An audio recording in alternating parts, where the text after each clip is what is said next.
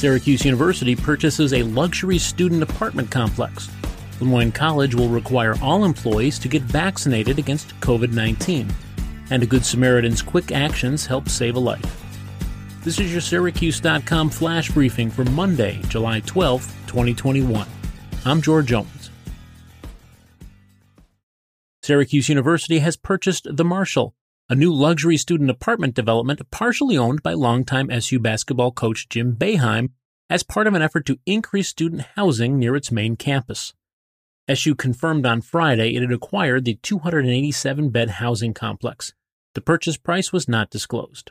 The Marshall opened on South Krause Avenue in 2018, offering living options from studios to 4-bed, 4-bath units towering over Marshall Street and offering views of the SU Quad, the Carrier Dome, and downtown Syracuse.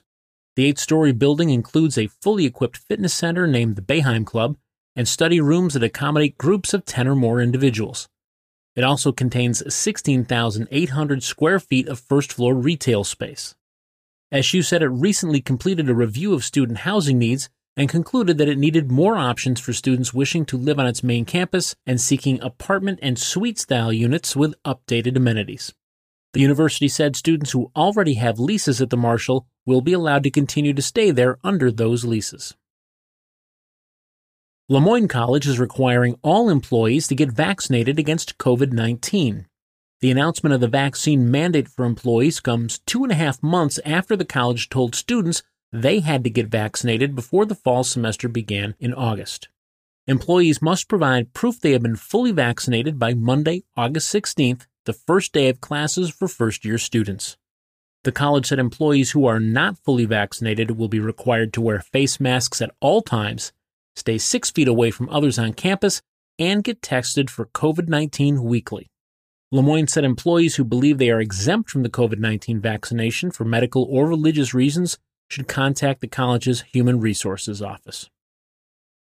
A 27-year-old woman considered jumping from the ledge of an overpass bridge in Clay into heavy Interstate 481 traffic on Friday night, but was saved by the swift actions of a Good Samaritan who stopped to save her. 28-year-old Kaylee Taggart of Syracuse said she was in the middle of making an Instacart delivery on Morgan Road in Clay when she spotted the woman standing outside the railing of the bridge.